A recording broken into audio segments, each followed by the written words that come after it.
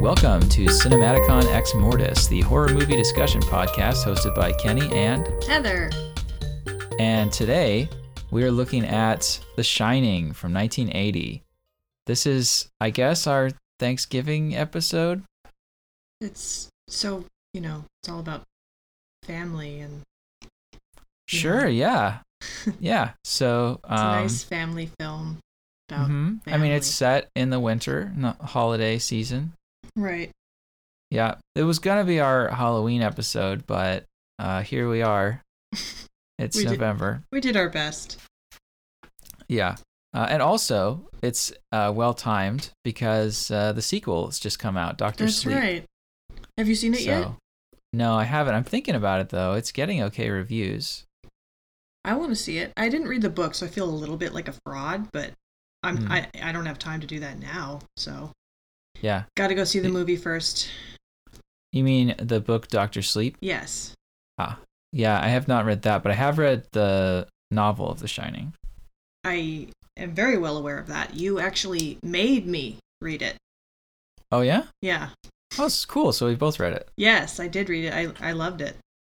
Okay. So thanks for forcing me to do that. You're welcome. And I guess it's not surprising that I've completely forgotten that episode in my life. Well, we got that out of the way this episode, because that happens every single episode of this show, where I'll be like, remember this? And you're like, no. Yeah, record time. Mm-hmm. So we haven't even gotten to the basic facts about the movie. Go ahead and check that off now. Mm-hmm. Okay, so The Shining was released in 1980. It was produced and directed by Stanley Kubrick, who also co-wrote the screenplay with Diane Johnson, based on the 1977 novel of the same title by Stephen King, which we have both read. The film stars Jack Nicholson, Shelley Duvall, and Scatman Crothers, and features original music by Wendy Carlos and Rachel Elkind, along with a number of classical pieces. So, spoiler alert, I'm going to do the plot summary now, and if you haven't seen The Shining, you should definitely check it out. Although, I guess this is one of the less spoilable movies. Like, it's not really about plot twists and stuff the way that Psycho and some other films are. I mean, it has a pretty cool little twist at the end. Yes, and we will discuss that. Okay, here's the plot summary.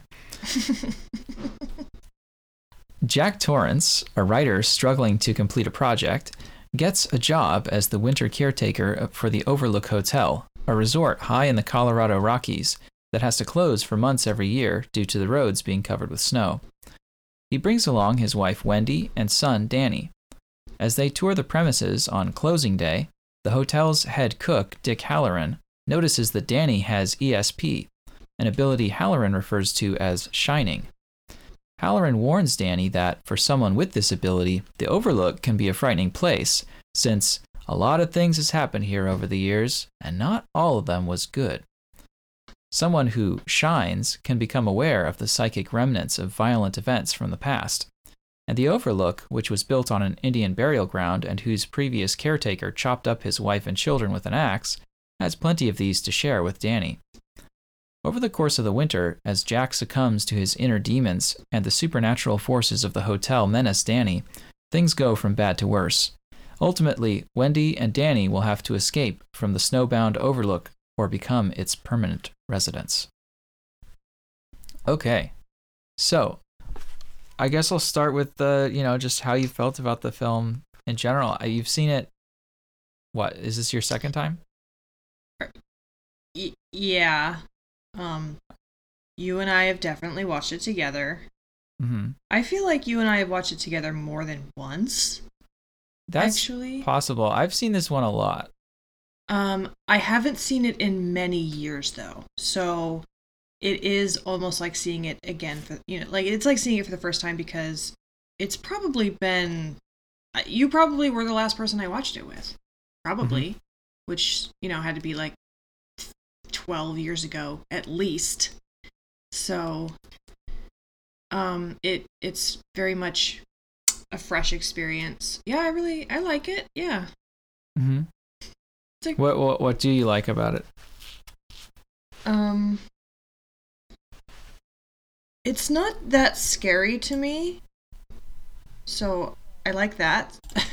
I like that it's not like super traumatizing.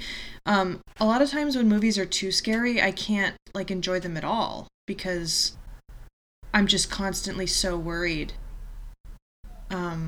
So I like that I can enjoy it without having to like close my eyes or whatever. Hmm. But it's still spooky enough that it's, it has that effect. Yeah. So I like the balance.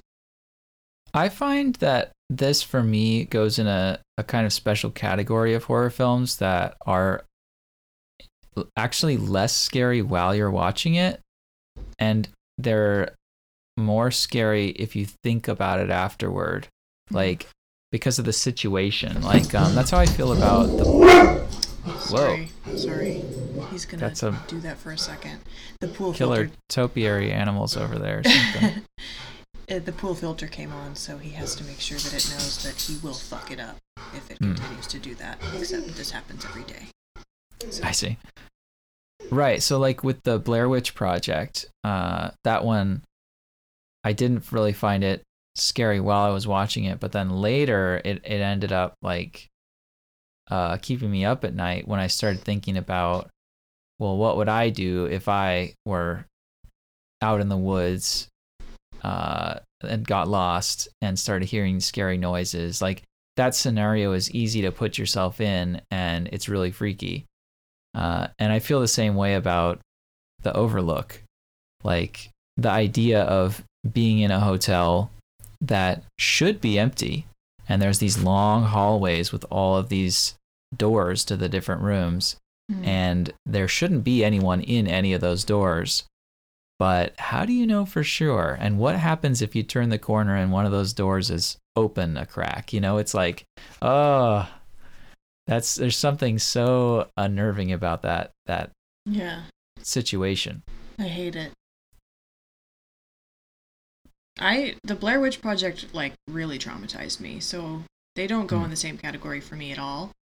Yeah. But you know what I'm talking about. Like, yeah. Yeah, some things are scary to think about. Totally. Like, you know what I was thinking about last night was, as I was trying to fall asleep, I started thinking about Lake Mungo, and I was like, ugh, I wish that wasn't happening right now. Like, why did I have to think about that? So, yeah, totally. Well, what have you seen from Kubrick other than The Shining? What else has he done? Well, I know we watched Lolita. You got obsessed with that one. Don't expose me like that. I'm going to get canceled again. Okay, so there you go. Again, isn't the whole idea of getting canceled that it's final?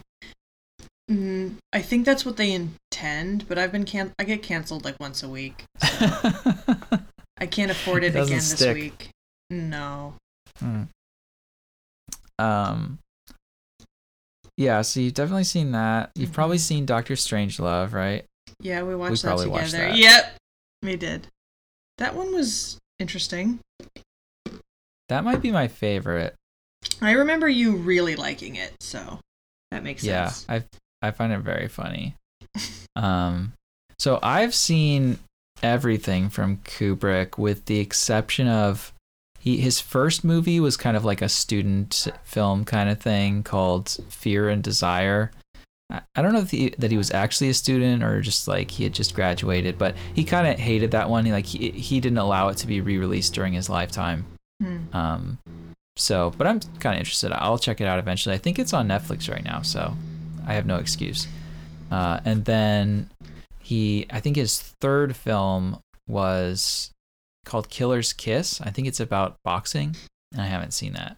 But everything else that he did, I've seen. I'm a big fan. You'll just watch anything, won't you?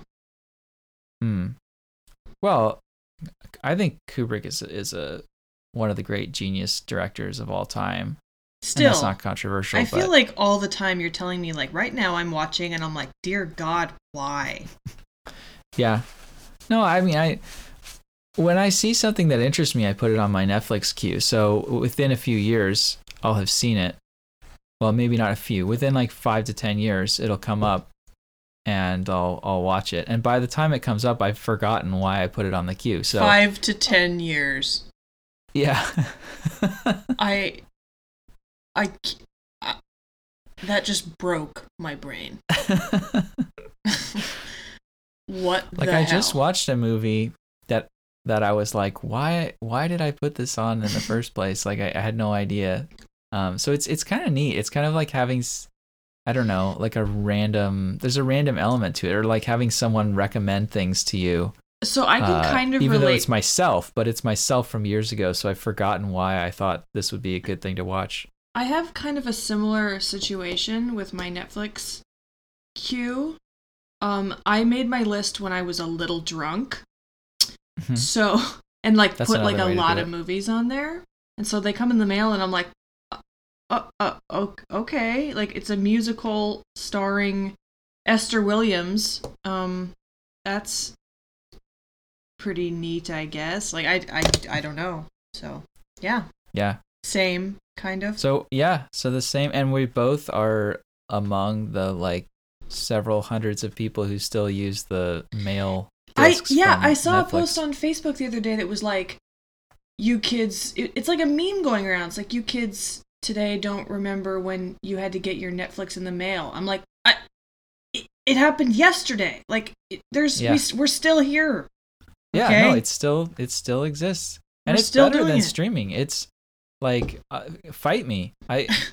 It's better. Like, if you look through my queue has hundreds of films, and there's maybe like 5 or 10 of them that you can get on streaming on either Netflix or because the Amazon quality's better. No, like those films, just the movies I want to watch, just they aren't streaming. Oh yeah, yeah. And I'm sure if you subscribe to some specialist thing, like there's one for classic movies, there's one for horror movies, Shudder. There's one but for I'm not going to subscribe movies? to like 50 different streaming services. Yeah, there's one. I think the Criterion Collection has a streaming service. Okay, well, I need to look into that because I have been complaining all over the place that it doesn't exist. So if it actually exists, I've been making a fool of myself. What is it called? I don't know, but that's why I have a Netflix DVD subscription, so I can watch classic films. Mm-hmm. And even their collection isn't that great. Yeah, well, it's progressively getting worse, I think, because, they're taking them off. No one wants them. Well, DVDs aren't coming out as much, and so, inevitably people break the discs or they get scratched, and so their stock is just going down and down unless the movie gets, for anything that's out of print, and then eventually they don't have any more. So any kind of movie that's out of print on DVD is eventually going to go away. God, that's horrible. And they're not putting things back into print for a lot of things, so. It sucks. But anyway, do you have any opinions about Stanley Kubrick in general? No. Okay. Well, I think he's great. I find him kind of, I don't know. There's something strange about him. The choices that he makes, like he makes very odd choices. It's hard to pin down like what makes a Kubrick film a Kubrick film. Like there's certain things that he likes. He likes certain kinds of shots. He likes, of course, this was the movie where he really uses the Steadicam, which was a new invention at the time. He actually hired the inventor of the Steadicam to work on the film. So do you know what that is? Nope. So basically, when you've got a camera shot in a movie, the camera can be locked down, meaning it's just sitting in one place and maybe panning left and right, or it can be moving. And in the old days, the way to have it moving is, of course, you could have somebody carry the camera, but these things are big and bulky, and then you're going to get shake, as the person is carrying it. Or you can lay down a track and you can have a dolly shot where the camera is it's like a little choo-choo train on a track and it's going through. But there's a problem because then you've got a track going through your set So the camera has to be sort of pointing away from that in order to not reveal it. And it's also a lot of work to lay down the track for any kind of shot that you want movement. And so the Steadicam solved that problem because it's this rig that the camera operator wears that basically is like a shock absorber thing, so that the guy can be walking or running with the camera and the camera won't shake. So it'll look like this, like a tracking shot, like a dolly shot where you've got tracks, but there are none. So you can go in a straight line and so forth. And so The Shining uses that constantly with all these shots that are tracking Danny as he's on his little tricycle going through the halls and so forth. That was like a new technology at the time. And that's the kind of thing that Kubrick likes. The camera is kind of detached, and you know, if it was shaking, that gives you a sense that there's someone holding it. It makes it feel more, I don't know, like human. But here, the camera perspective is inhuman. It's like hovering over the ground. It's like often at a distance from the characters. It's highlighting just how huge this environment is compared to the puny humans that are its victims. So that's the kind of thing that characterizes Kubrick's style in general, I would say. You know, like we're talking about, like long, slow shots, very sort of objective perspectives on the action, and I don't know. There's a million things you could talk about, but there's also just he makes like strange choices, and to me, The Shining is a very strange film. I never quite know what to make of it. I love the film, but there's, I don't know, it's an enigma to me. Okay. That's interesting. And because it's strange in a lot of ways, it's attracted a lot of crackpot theories. There's actually a whole movie about them, a documentary called Room 237, where it's just a bunch of interviews with various people. I think a few of them are, have all their marbles, but most of them are people who, think that Kubrick was involved in faking the moon landing and that there are clues to that throughout The Shining, or they, think that if you play the film backward along with the Pink Floyd album, then some meaning, it's like nonsense theories. So I wonder, I don't know, are you aware of any of that? I know a little bit about the moon landing thing, not a whole lot. Something about, like, the flag is blowing in the wind and there's no wind in space and stuff like that. I don't know why they think specifically Stanley Kubrick was involved. Yeah, I don't know the details of that theory. I don't really either. I haven't. If it's possible for me to avoid conspiracy theories, I try to, because I'll latch onto it real hard, and then now I'm that crackpot. So yeah, if I can avoid, like, I have trouble avoiding conspiracy theories because I'm also fascinated by them and I believe a lot of them, which you're aware of. So I assume that if you gave me like 45 minutes and YouTube, I'd be a believer as well. So yeah, let's just not. Yeah. Really, the only thing I know about that theory with regard to The Shining is I know it has to do with one of the sweaters that Danny has. One of his sweaters has a rocket that says Apollo on it. That's like a design that's stitched into the sweater. So that's, I guess, supposedly a clue that Kubrick left, because he's not allowed to tell what he did, but for the really smart people watching the movie, they can figure it out. But yeah, I mean, I think there are genuinely things about the film that are puzzling, and that once you start looking at it really closely, you notice are weird. And to a certain extent, that's true with any film. Like, there are continuity errors in every movie ever made. But in The Shining, there are some that just, they seem very intentional. And especially when you know that with Kubrick's directing style, like, that's another thing that's famous about this movie is the number of takes that he would do per shot. This movie took, I think, over a year to shoot, which is an incredibly long time It is? for a movie. Yeah, usually a movie's made in like a month. In terms of the actual shooting, right? Like really? you have pre-production that goes on for years, and then you have post-production that goes on for a year or two after the shooting ends. But the actual shooting, when you've got all the actors and the crew and everything, it's incredibly expensive to be paying everybody. So they usually limit that time as much as possible. But Kubrick, he produced this film as well as directing and co-writing it. And so he didn't have to answer to financiers who would say, "What the hell are you doing?" and he's a perfectionist. So he would do upwards of 100 takes of a lot of these shots. Like they would spend all day on a single shot, just doing it over and over and over until the actors were just exhausted.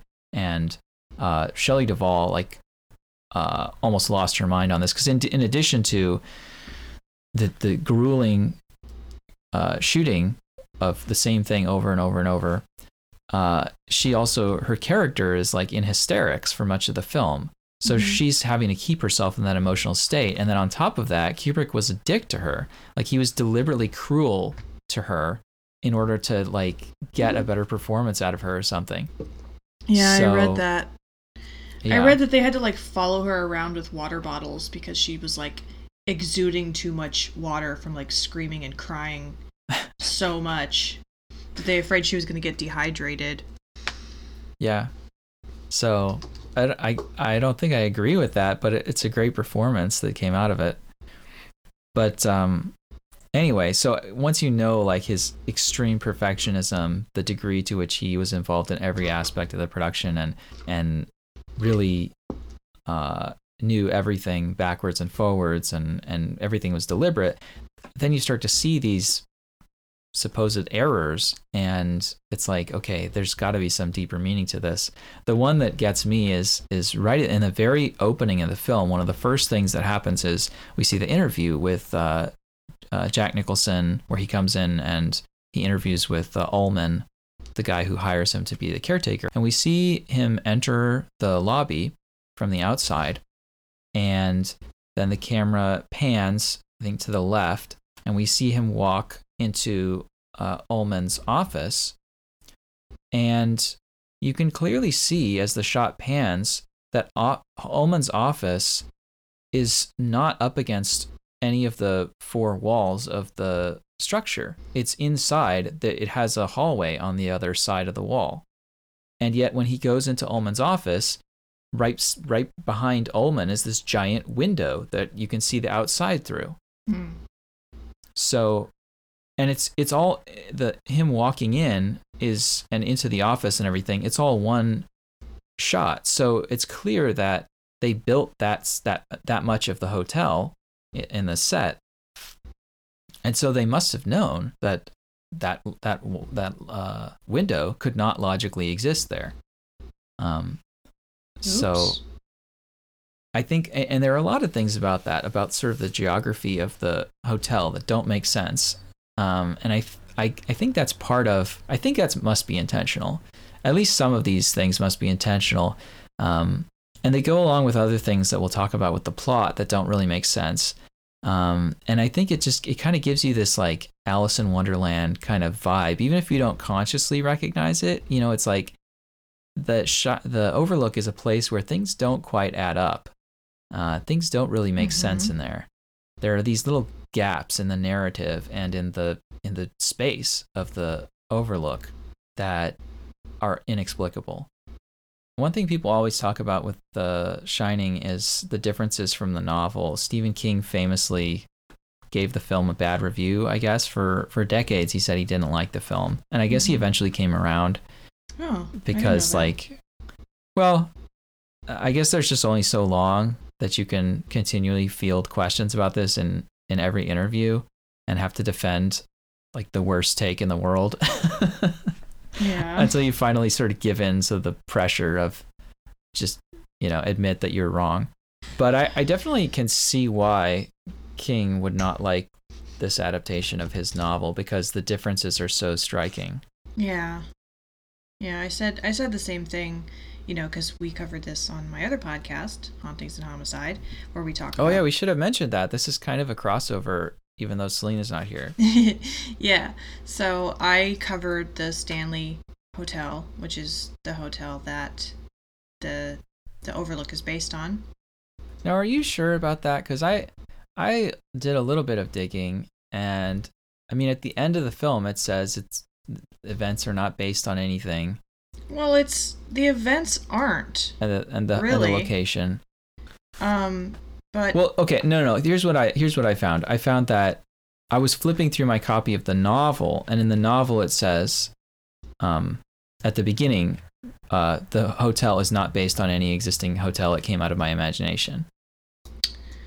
What happened was Stephen King and his family stayed at a hotel on the off season, so it was empty. So that really happened. But really? Yes. I didn't know that. And he and that sort of like spooky ghost town aspect was like the first part of his inspiration. And then he had a dream about his son going up and down the halls, and something about like a hose coming to life and chasing him or something. And he had a dream that inspired him. He like woke up and like his quote is he said that he had the dream, he got up and he sat in the chair and like looked out the window and had a cigarette, and by the time the cigarette was done, he had he was completely done with the idea for The Shining. Like it was fully formed in his mind, and wrote it. He came there and he had this idea for writing a book that was set in like an abandoned carnival, like an amusement park. And then after the hotel, he changed his mind. So I see. I think he'd already been working on something a little bit. Mm-hmm. And the original thing was going to be called The Dark Shine. Something like that. And so nothing really spooky happened to him at the Stanley Hotel. But he did get the idea there. Yeah. So he didn't see anything like there was no haunted aspect of his experience. So.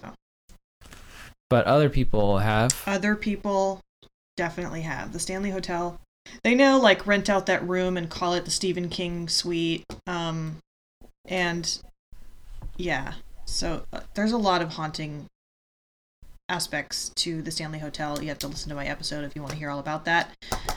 So our listeners should check that out. It's a super haunted hotel. Yeah, I found it on Wikipedia. I'm looking at the outside. It's like a colonial style structure. It's very different from the hotel in the film. Yes, it doesn't look anything like that. Although they did use the Stanley Hotel in the movie Dumb and Dumber. Has absolutely nothing to do with anything, but yeah. Okay. But Jim Carrey stayed at the Stanley and had a haunted experience. Mm-hmm. And it's another thing about Stephen King in that time period is that he was kind of a maniac. Oh yeah? Right? I mean, he was an alcoholic, and I think he was doing cocaine too. And so that disrupted his family life like crazy. Mm-hmm. And I remember reading in, I guess, his autobiography, he was talking about what changed his what made him eventually give it up. I don't know if he was on the wagon at the time that he wrote The Shining. He might have been, but it was like his family had like an intervention where they, how that goes.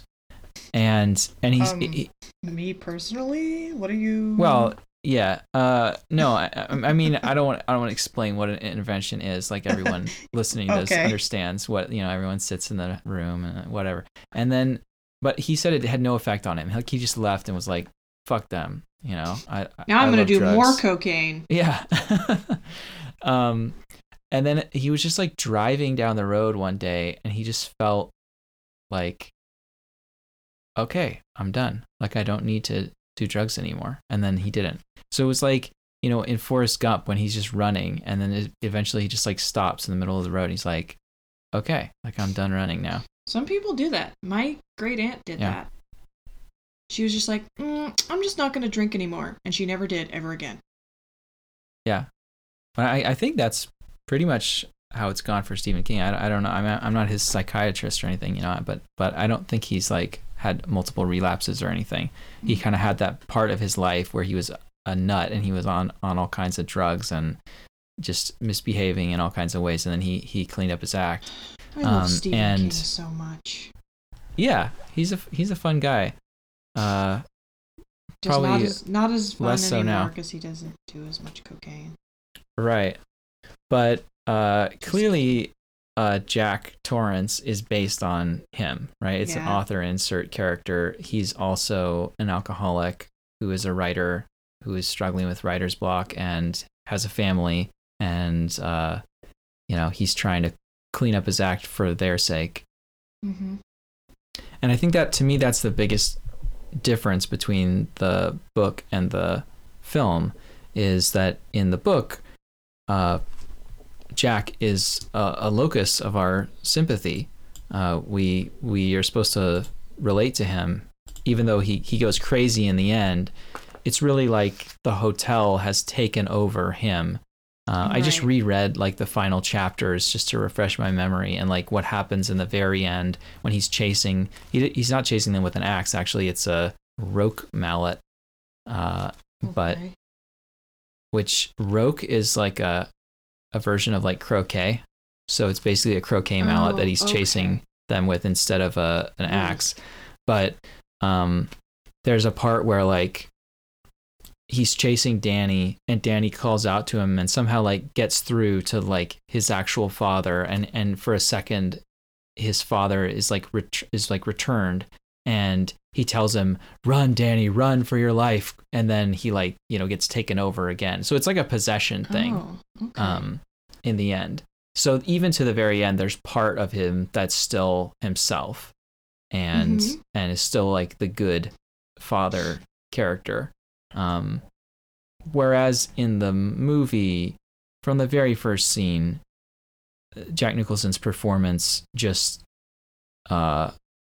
radiates this manic energy, and this he seems, he all of his interactions with his family are like, he has this sardonic tone where he clearly does not like them.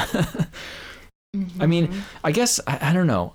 It's hard for me to even say, like, and this is something that I think is one of the things that's unnerving about the film, is I guess we just don't know what's going on with Jack. Whereas in the book, we have his internal monologue. We know what he's thinking. We get the internal monologue of all three of the characters, and also Dick Hallorann. Whereas in the film, we don't have that. And Jack Nicholson's performance, to me, it feels deliberately theatrical. Like the first scene we see him in is he's in the interview, and that is a theatrical situation, right? You're presenting yourself to your employer. You want to kind of be friendly and, almost like exaggeratedly polite and friendly and so forth. But then throughout the whole rest of the film, it's like, no, like that's just how he is. Like he always seems like he's putting on a face. And we don't know what's really under that mask. Mm-hmm.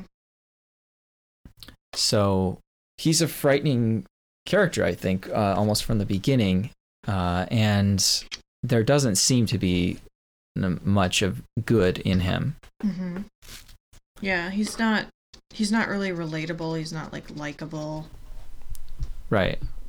I kind of love him, but as a villain. Yeah. He's a really good villain. Yeah.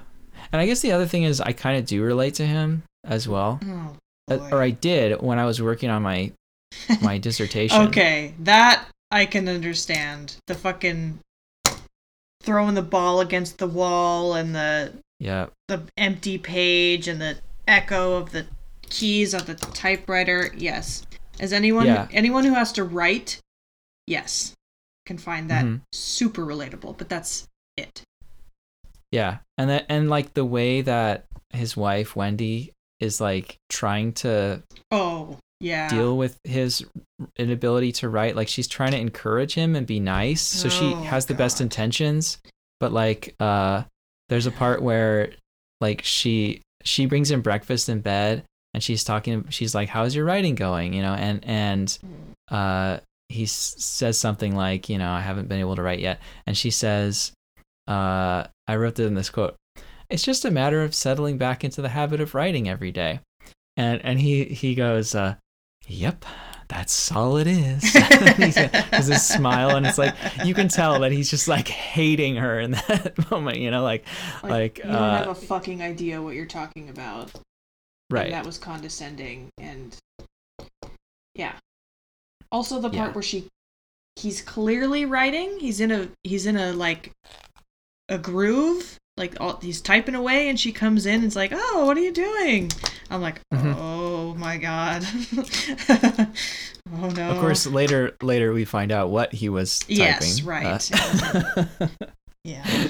So, yeah. But there's something very relatable about the way that the film portrays writer's block, and you can definitely feel like that character. Like you can, when you're experiencing that, you do kind of go nuts. Mm-hmm. Yeah. How do you feel about the other characters, Wendy and Danny? I like them. I feel like I've thought a lot about Shelley Duvall and her playing Wendy, and I've come to the conclusion that she's absolutely fucking perfect. Yeah. Like, that was amazing. She's one of the best actors for horror, I think, because in terms of the way her face registers fear. Mm-hmm. Like, in order to be scared in a movie, we need to be scared like through a character being scared, right? It's the character's reaction to what's happening that scares us, really. Mm-hmm. It's not the scary monster itself. And when she is like in the bathroom and Jack is crashing through the door with the axe, and she's just sitting curled up screaming, like she has like the biggest eyes in the world, and she's like, she's got the perfect face for that. Mm-hmm. And that kid that plays Danny is amazing too. Yeah, and then he went on to not be in anything. He I think he's a school teacher. Wow. I meant to look him up, and I never did, so that's interesting.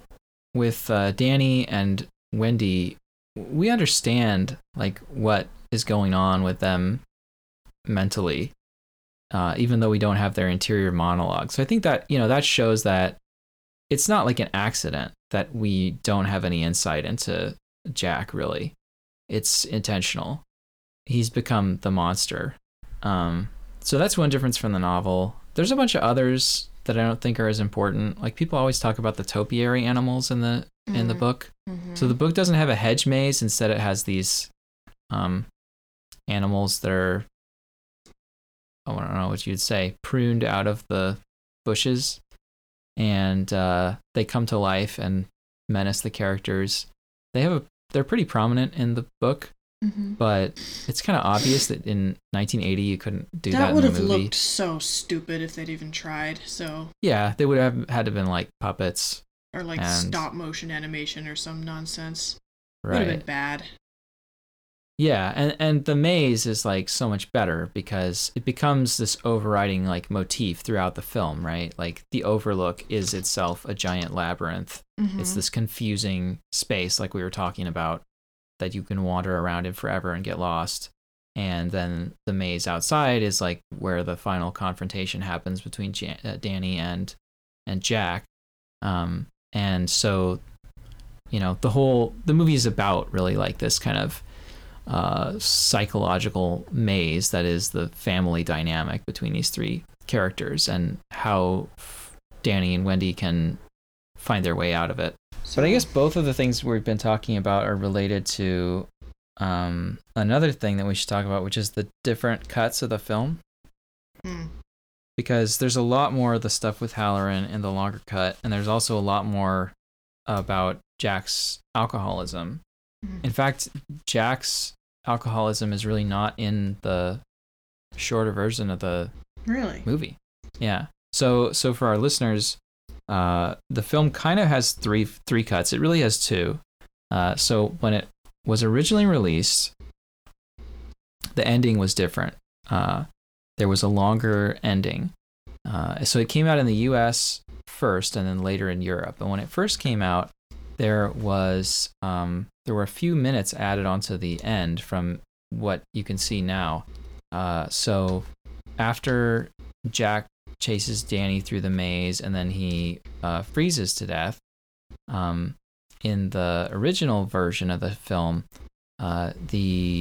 we cut to after Danny and Wendy escape on the snowcat. We cut to them with like the police. I guess they're in the police department or something like that, the hospital, and we see that they have gotten to safety, and the cops are telling them that they've checked out the hotel and they didn't see any of the ghosts or anything that they said was there, and neither did they find Jack. So they looked through the maze and he wasn't in there. Mm-hmm. And then we cut to a shot, one of those Steadicam tracking shots that's going through the hotel, and it's completely abandoned. And eventually the camera turns the corner and there's the wall with all the photographs on it, and it zooms in slowly and we see the photograph of the 4th of July ball from 1921, and we see that in the center of the photograph there's Jack Nicholson. Mm-hmm. So all of that was cut, and instead we just cut from Jack Nicholson's frozen visage to the photograph of 1921. And that was cut only a few days after the film was released. Kubrick thought better of that ending and cut it out, and then he directed all of the projectionists who had copies of the film already to cut it out too. Boy. So that version of the film was only seen by, the people who saw the film during the first few days that it came out. So now you have the US version that's about 2 hours and 20 minutes long, just missing that little bit at the end. But initially, critics and audiences did not like The Shining. It did poorly at the box office and it got bad reviews. So when it came out in Europe a few months later, Kubrick recut it to try to have it perform better.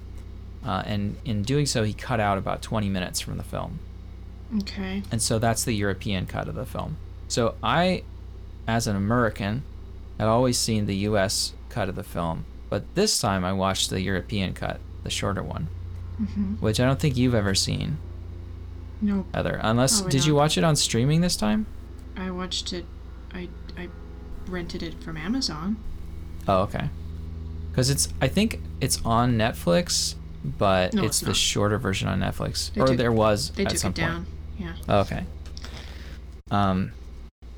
So anyway, there are differences between the films, the different versions, and people will swear by one version or the other. I've seen a lot of like forums online where people are saying the European cut is way better, the American one's too long, but then there's other people saying the American one is better, and it usually comes down to like which one you grew up with. But I guess I have to be a stereotypical American because I think the American cut is better, the longer cut. And some of the things that are cut out are pretty shocking.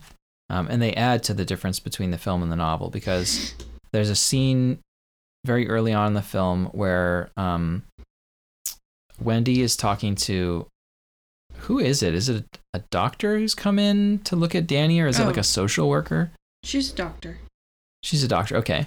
So she's talking to her, and she tells about how one time Jack hurt Danny.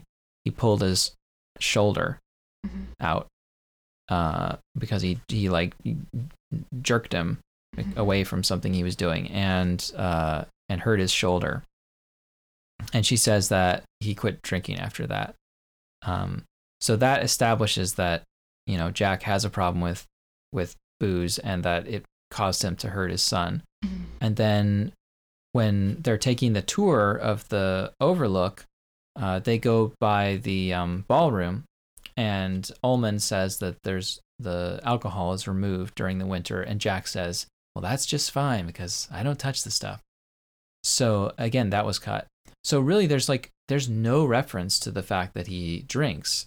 And I think they also cut out the part when he goes to the ballroom and he's talking to Lloyd. He's talking to Lloyd, the bartender. Oh.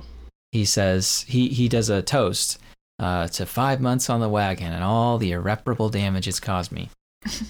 So that was cut too from the shorter version. So there seems to have been a deliberate attempt to cut out any kind of reference to that, which is again like it's the central issue of the novel. Really, is this character struggling with that? That's what the hotel tempts him with to get him to turn evil. Mm-hmm. So to totally cut that out is kind of shocking to me, and it adds to the sort of. I mean, I don't know. I think on the positive side, you could say it adds to the mysteriousness of Jack's turn to evil and his psychology.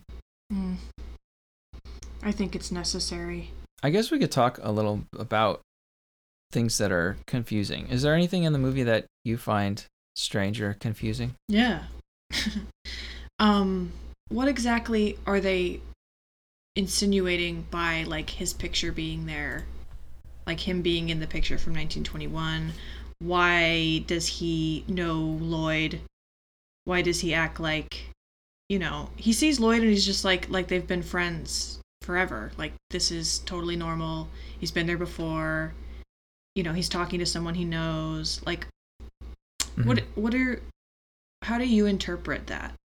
Well, and that's another scene that was cut from the shorter version is when Wendy brings him breakfast in bed. Their conversation goes longer in the longer version of the film, and in that conversation, Jack says that he feels like he's been in the hotel before, and it's way beyond deja vu.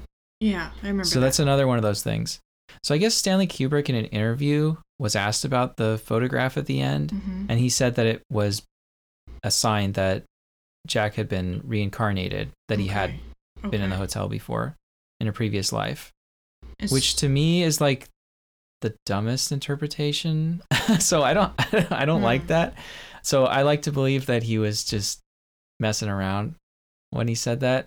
Because I mean, to have someone's previous life be visually identical to me is like Back to the Future kind of thing, where you have the same actor play the ancestor. It's just kind of goofy. Like he should look different if it's not him. So I prefer the idea that he's been sort of absorbed into the history of the hotel at the end. So that's why the body goes missing too, although that's not in the, the cut of the film that we watch now. Absorbed into the history. I feel like I sort of understand, but that's... Yeah. It's a place where you become unstuck in time, to use Kurt Vonnegut's phrase. As well as sort of stranded in space. You're also kind of, like these scenes from the hotel's past play, but they're not really true to how it was necessarily. So near the end of the film, Jack is hanging out with the ghostly bartender Lloyd, and there's like this whole ball going on, this like 1920s ball going on around him with music and people, and he bumps into the guy who's like a butler who's serving the guests, who spills his drinks on him, and then they go into the restroom to clean him up, and it comes out that this guy is named Delbert Grady. Delbert Grady, right. So and this causes Jack to say, I think I know you. Didn't you murder your wife? Okay, and this kids? Scene made me laugh. It's a really funny scene. That one's funny. And it's because of Jack Nicholson's facial expressions, right? Yes. He makes the most bizarre facial expressions in this scene. And this is what Kubrick got out of doing hundreds of takes, right? Is the actors, at first, they give like a more normal performance.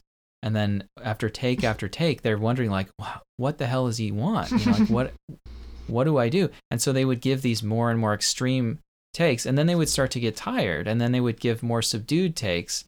And then eventually they would just kind of, out of frustration and not knowing what else to do, they would just start doing random stuff. Like they would just start making weird faces and looking at the camera and just, whatever. And a lot of times, like those later takes, take 96 would be the one that Kubrick would actually use. So to a certain extent, I think this performance from Jack Nicholson is really not his performance. You know what I mean? It's like it's stitched together from these different takes, and it's using the ones that he would not have chosen to use, where he was kind of mugging for the camera and acting like a weirdo. But that's what Kubrick wanted. So anyway, so we've heard from Ullman at the beginning of the film that the previous caretaker murdered his family, and his name was Grady. But Ullman calls him Charles Grady. And Charles Grady would not have been the caretaker. I mean, Charles Grady, the caretaker, would not have been this very prim and proper British butler guy who is serving the guests in 1921.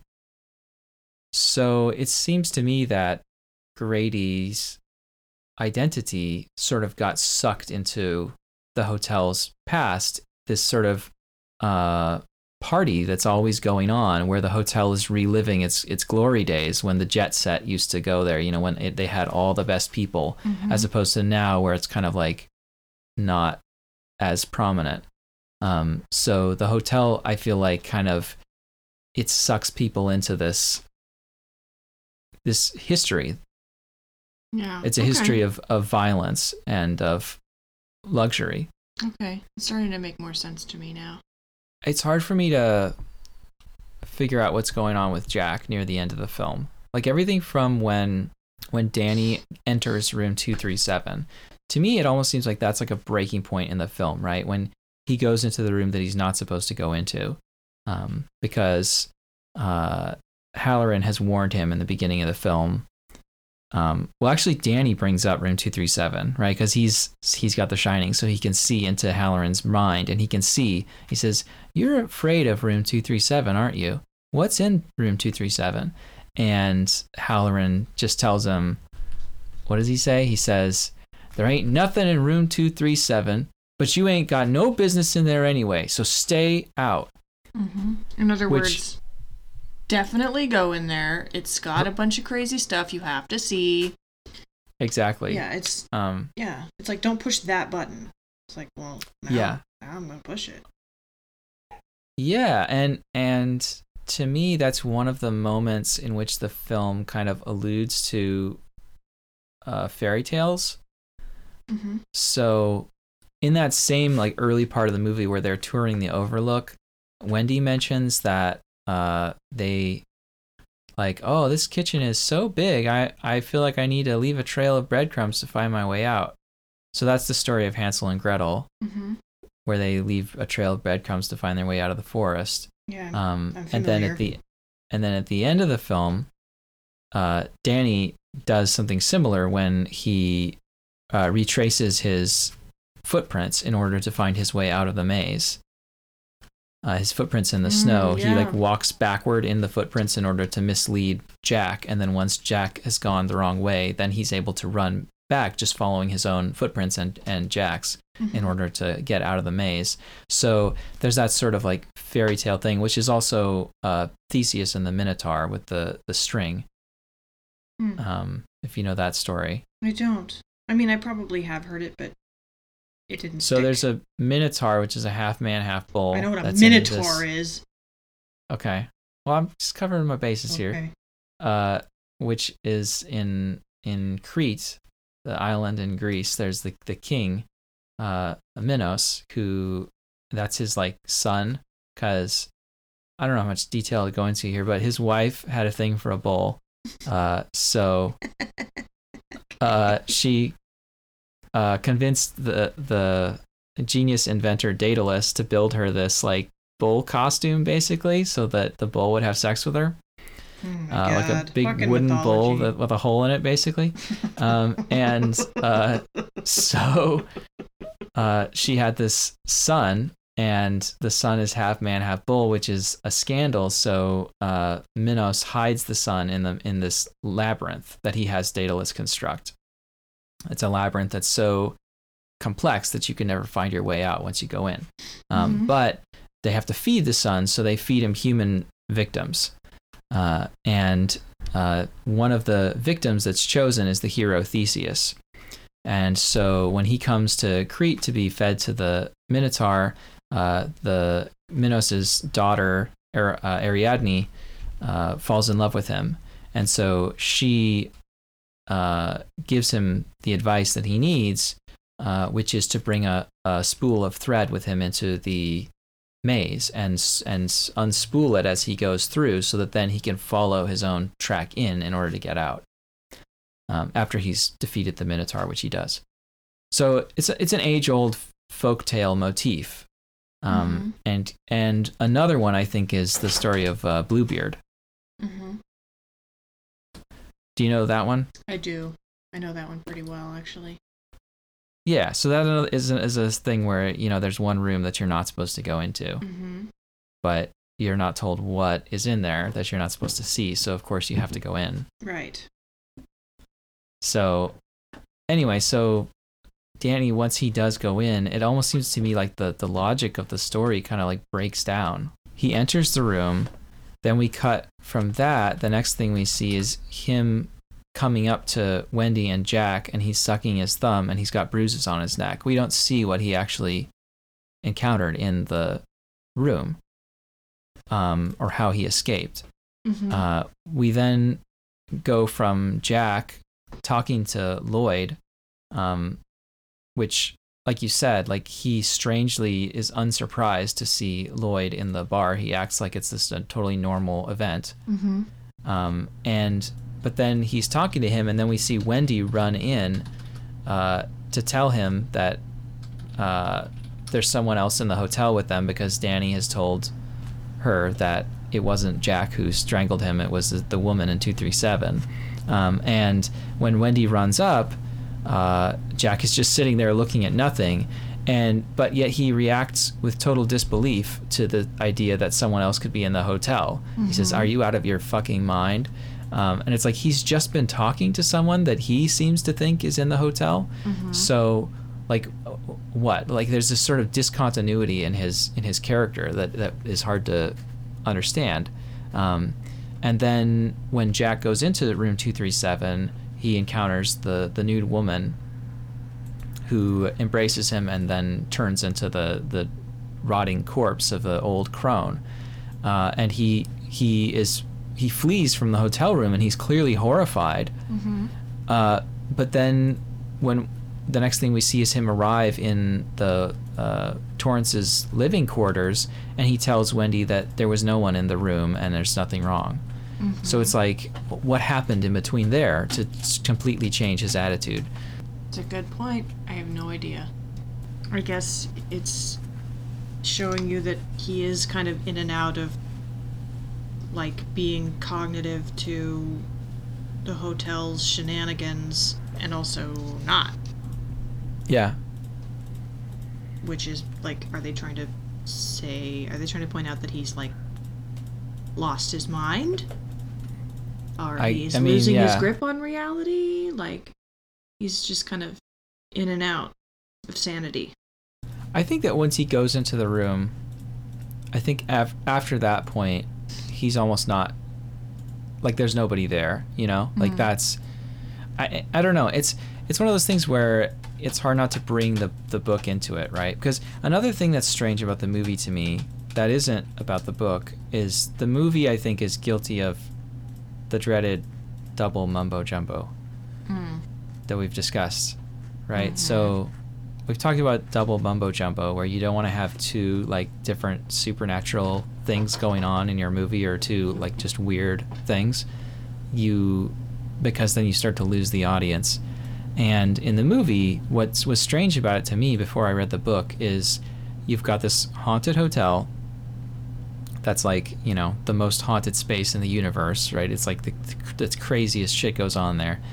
And then you have Danny, his ability of the Shining, his psychic kid. And it's like those two things never clearly relate to each other in the film. It's just like there's a haunted hotel, and also there's a kid with psychic powers. Whereas in the book, they are related. The reason that the hotel goes so apeshit when the Torrances are staying there is because it's sort of powered by Danny's psychic energy. It's feeding off of him, and it wants to capture him. It wants him to stay there forever. And that's why it possesses his father to try to kill him, is so that it can sort of take his essence and have him be, powering it forever. Got it. So that makes a lot more sense to me. So if some different family had stayed there, that might not have happened. They wouldn't be seeing all the crazy stuff that the Torrances see. I mean, I made that connection. Yeah, and I think you can kind of make that connection in film. On this reading, when he enters room 237, that's the moment where the hotel like fully takes him over. When he's in there, we get like on the soundtrack, there's like a heartbeat, like boom, boom, boom, boom, and to me, the way I interpret that is that 237 is like the heart of the hotel. That is the place where you really encounter the entity directly, not its effects, but like the actual like mind behind these various things that happen, which is something that's not immediately apparent, right? Like that this isn't just a space that is haunted, like there are ghosts, various ghosts of people who've died there, but it's actually everything that happens in the hotel is sort of organized by this malevolent entity that has this is what I think, right? That it sort of emanates out of 237. And then again, when I think we hear the heartbeat again when Wendy is saying that Danny needs to go to the hospital and Jack says no, he can't be taken from the hotel. I think so that's a clue that that's not really Jack saying that. That's the hotel saying, I want Danny to stay forever. Creepy. So I guess that's the sense that I make out of that. But I think like we were talking about, it sort of deliberately doesn't fully make sense. I guess we should talk about some of the themes of the movie. People have talked about this a lot. One thing people talk a lot about is like the connections to Native Americans. Mm-hmm. So we're told early on that the place was built on a Indian burial ground, and I need to look and see, because I've heard conflicting things about whether that's in the book or not, and it's been so long that I don't remember whether that's mentioned in the book or whether it was added to the film. But I certainly feel like it's in the book. Okay. But certainly the film, continually returns to that idea through the set design. There are like these Native American designs all over the place in the Overlook that we kind of keep seeing. And then there's when Jack Nicholson is at the bar with Lloyd, he's drinking his whiskey and he says, "White man's burden, Lloyd, white man's burden." And it's kind of inexplicable, like what does he mean by that exactly?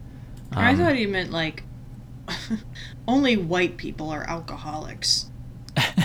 Right, which is clearly not true. It's not true, but and the stereotype is that Native Americans are alcoholic, right? Like firewater and all that, right? Like the idea is that was part of how they were subdued, is that they got addicted to drink, which came with the Europeans. They didn't have that.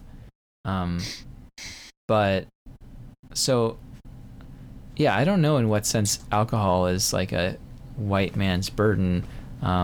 But that phrase comes from a Rudyard Kipling poem in praise of colonialism. So the poem says, "Take up the white man's burden," in the sense of like go and civilize the more primitive people in the world and show them the light of Christianity and all that. Ew. So that definitely connects to the Native American sort of thing, that the Overlook is like, it's a space that embodies the history of colonization and the oppression of Native Americans and their genocide.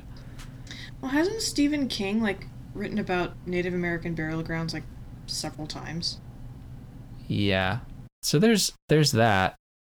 To me, that kind of, in my mind, kind of gets rolled in with the issues of like class and like the patriarchal family. As I don't know, I kind of read the film as like a commentary on like American values and like the American dream. which involves suppressing other races, not just Native Americans, but also blacks, which Dick Halloran, the cook, is black, and Delbert Grady refers to him using a not nice word. And then Jack ends up killing him.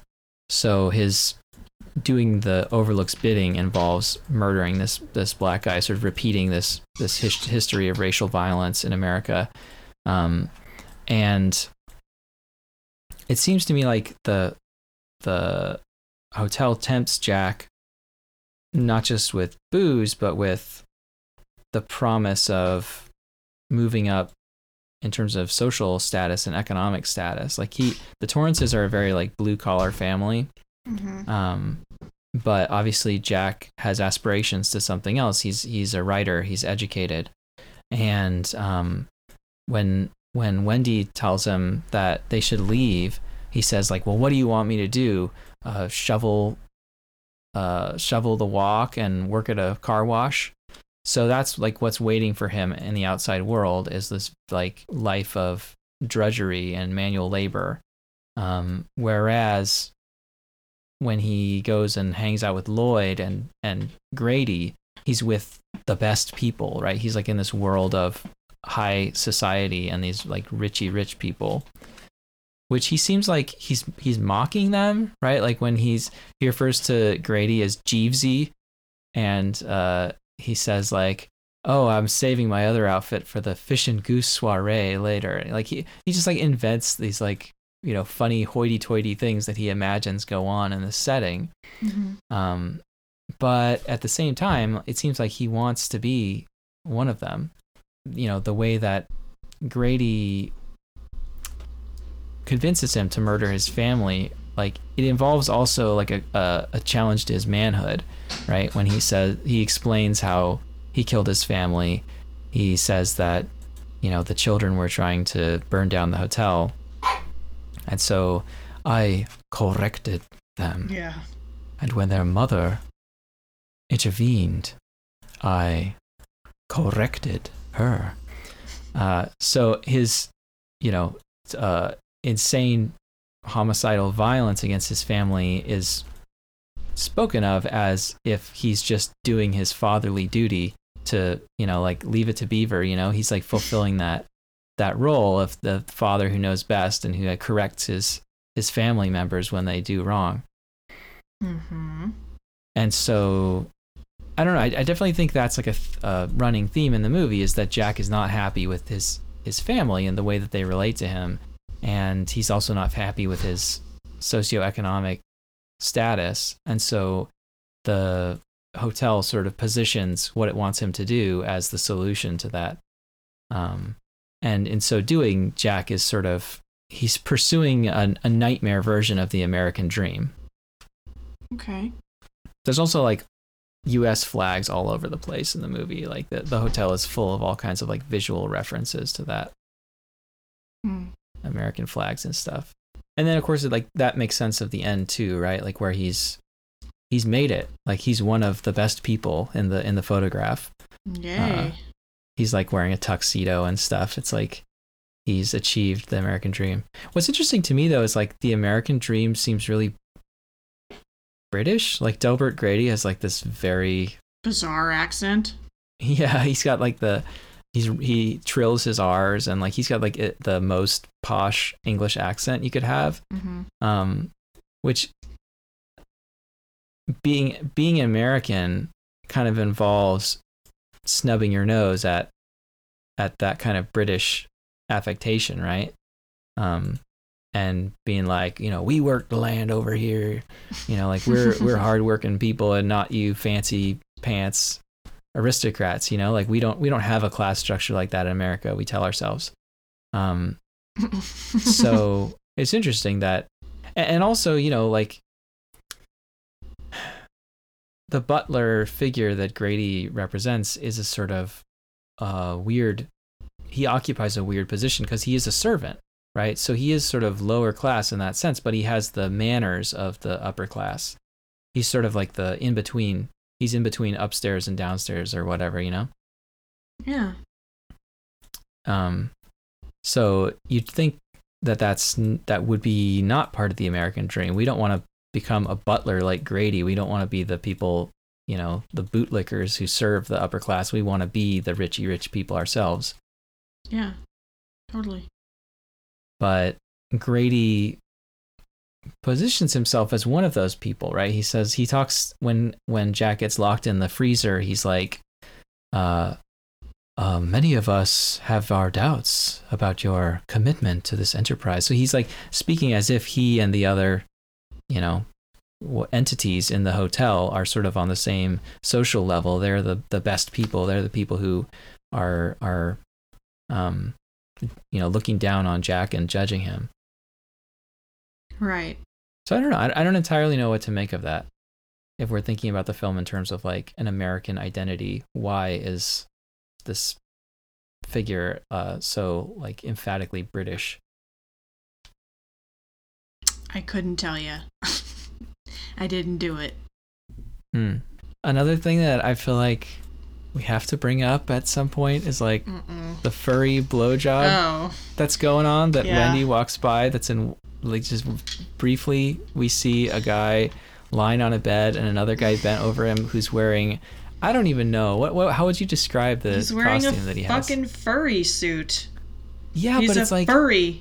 Yeah, I guess it's like a bear costume, but like the mask doesn't really look like a bear.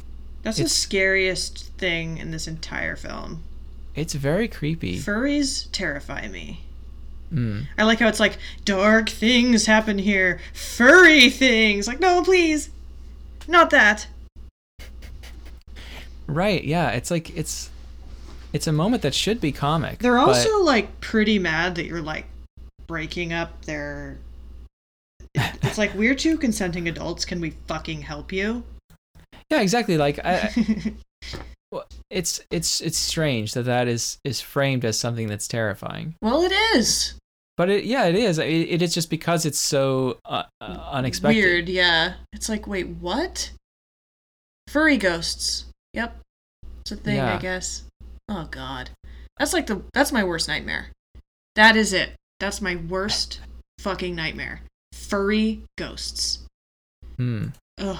So I mean, I guess the easiest interpretation of that is just like we're supposed to find it disturbing because that kind of sexual act is unnatural and wrong, and so that's another one of the wrong things that's happened in the overlooked history that we're seeing glimpses of, along with the guy whose head is like split, and stuff like that. Yep. But I don't know. I feel like I want to pull something else out of that. Like what? I don't know. Something to do with like. Are you trying to find some deep meaning to the furry blowjob? Yeah. I want to. Like the bear is a metaphor for this Greek mythological story where blank and blank. I mean, the Minotaur is half human and half animal, right? Yeah. He was produced by a sex act between a person and an animal. Yeah, because that lady was a fucking furry. She put on a fursuit. Yeah, she put on a costume. There you go. Like that guy put on a costume. I mean, I don't know. I guess like the basic interpretation is just kind of like unfortunate. Like, that's not great that the film is positioning. That scene has been like satirized so many times. Yeah, it's an iconic moment. Yeah. It's been in like so many things. They've parodied it. It's in Cabin Fever, right? I think there's definitely an homage to that in Cabin Fever. I don't know. It's been 100 years. So we should talk about the score. Of course. It's pretty awesome. Mm-hmm. Do you have an opinion? Yeah, I thought it was really good. It's really it really adds to the effect of everything. It's very unique too, because it's got those like ringing sounds that sounds like tinnitus or something, and it's like really unnerving, and it's one of those things where it like really subtly puts you off, You're like, Mm-hmm. what's the word I'm looking for? You feel unsettled, and there's not really anything really unsettling happening on the screen. You're just like, it puts you totally. it puts you in that mood before something even happens, and you're just like, I don't like this. Yeah, I love how the music is like disconnected from the events. Mm-hmm. Like there'll be a scene where characters are just talking and it's not really that scary, but the music kind of builds to this like horrifying crescendo, and then there's this crash of the cymbals, and all we see is like the title card that says Tuesday. Yeah, exactly. Like, and you're like, oh no! I've never been so scared of Tuesday before. Yep. I also love the part like when shit really goes down and it's really scary. There's like these like percussion instrument. I don't even know what it is, but it's like maracas kind of like, it's like this, it sounds like there's like dried out beans rattling through something, and it's like mm-hmm. You know what I'm talking about? Mm-hmm.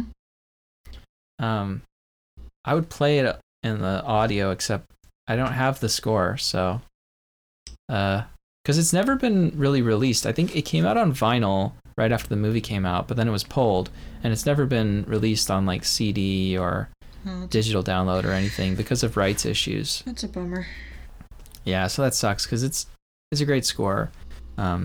Those weird percussion thingies make me think of like Native American, music too, which. So I did a little bit of digging to try to find out like what those are and if those are connected to that at all, but I couldn't find anything. I'm sorry. So I'm sure probably most of our listeners know, and I just was too lazy to dig enough. But, if you do know what those things are, leave a comment on this web zone. You can also follow us on twitter.com. Twitter.com. At, what is this? Oh, twitter.com. At Cinematicon Pod. That's right. So follow us on there for the spicy memes. And, tweet at us. What are those maraca things or whatever they are? We want to know. I guess that's it for The Shining. I hope you all go see Dr. Sleep if you're interested in it, and maybe we'll see it too and talk about it next time, but that's not our next episode. I don't even know what our next episode is. You do know, but you may have forgotten. Oh. It is going to be, we're going to look at the Evil Dead films. Oh. So we're actually going to have 3 episodes where we cover the entire Evil Dead franchise. Nice. I'm excited. So that'll be fun. Evil Dead is my favorite movie. I know you are a big fan of the show and the movies as well. Mm-hmm. So, yeah, next time, the original, The Evil Dead from 1981. Join us. Goodbye.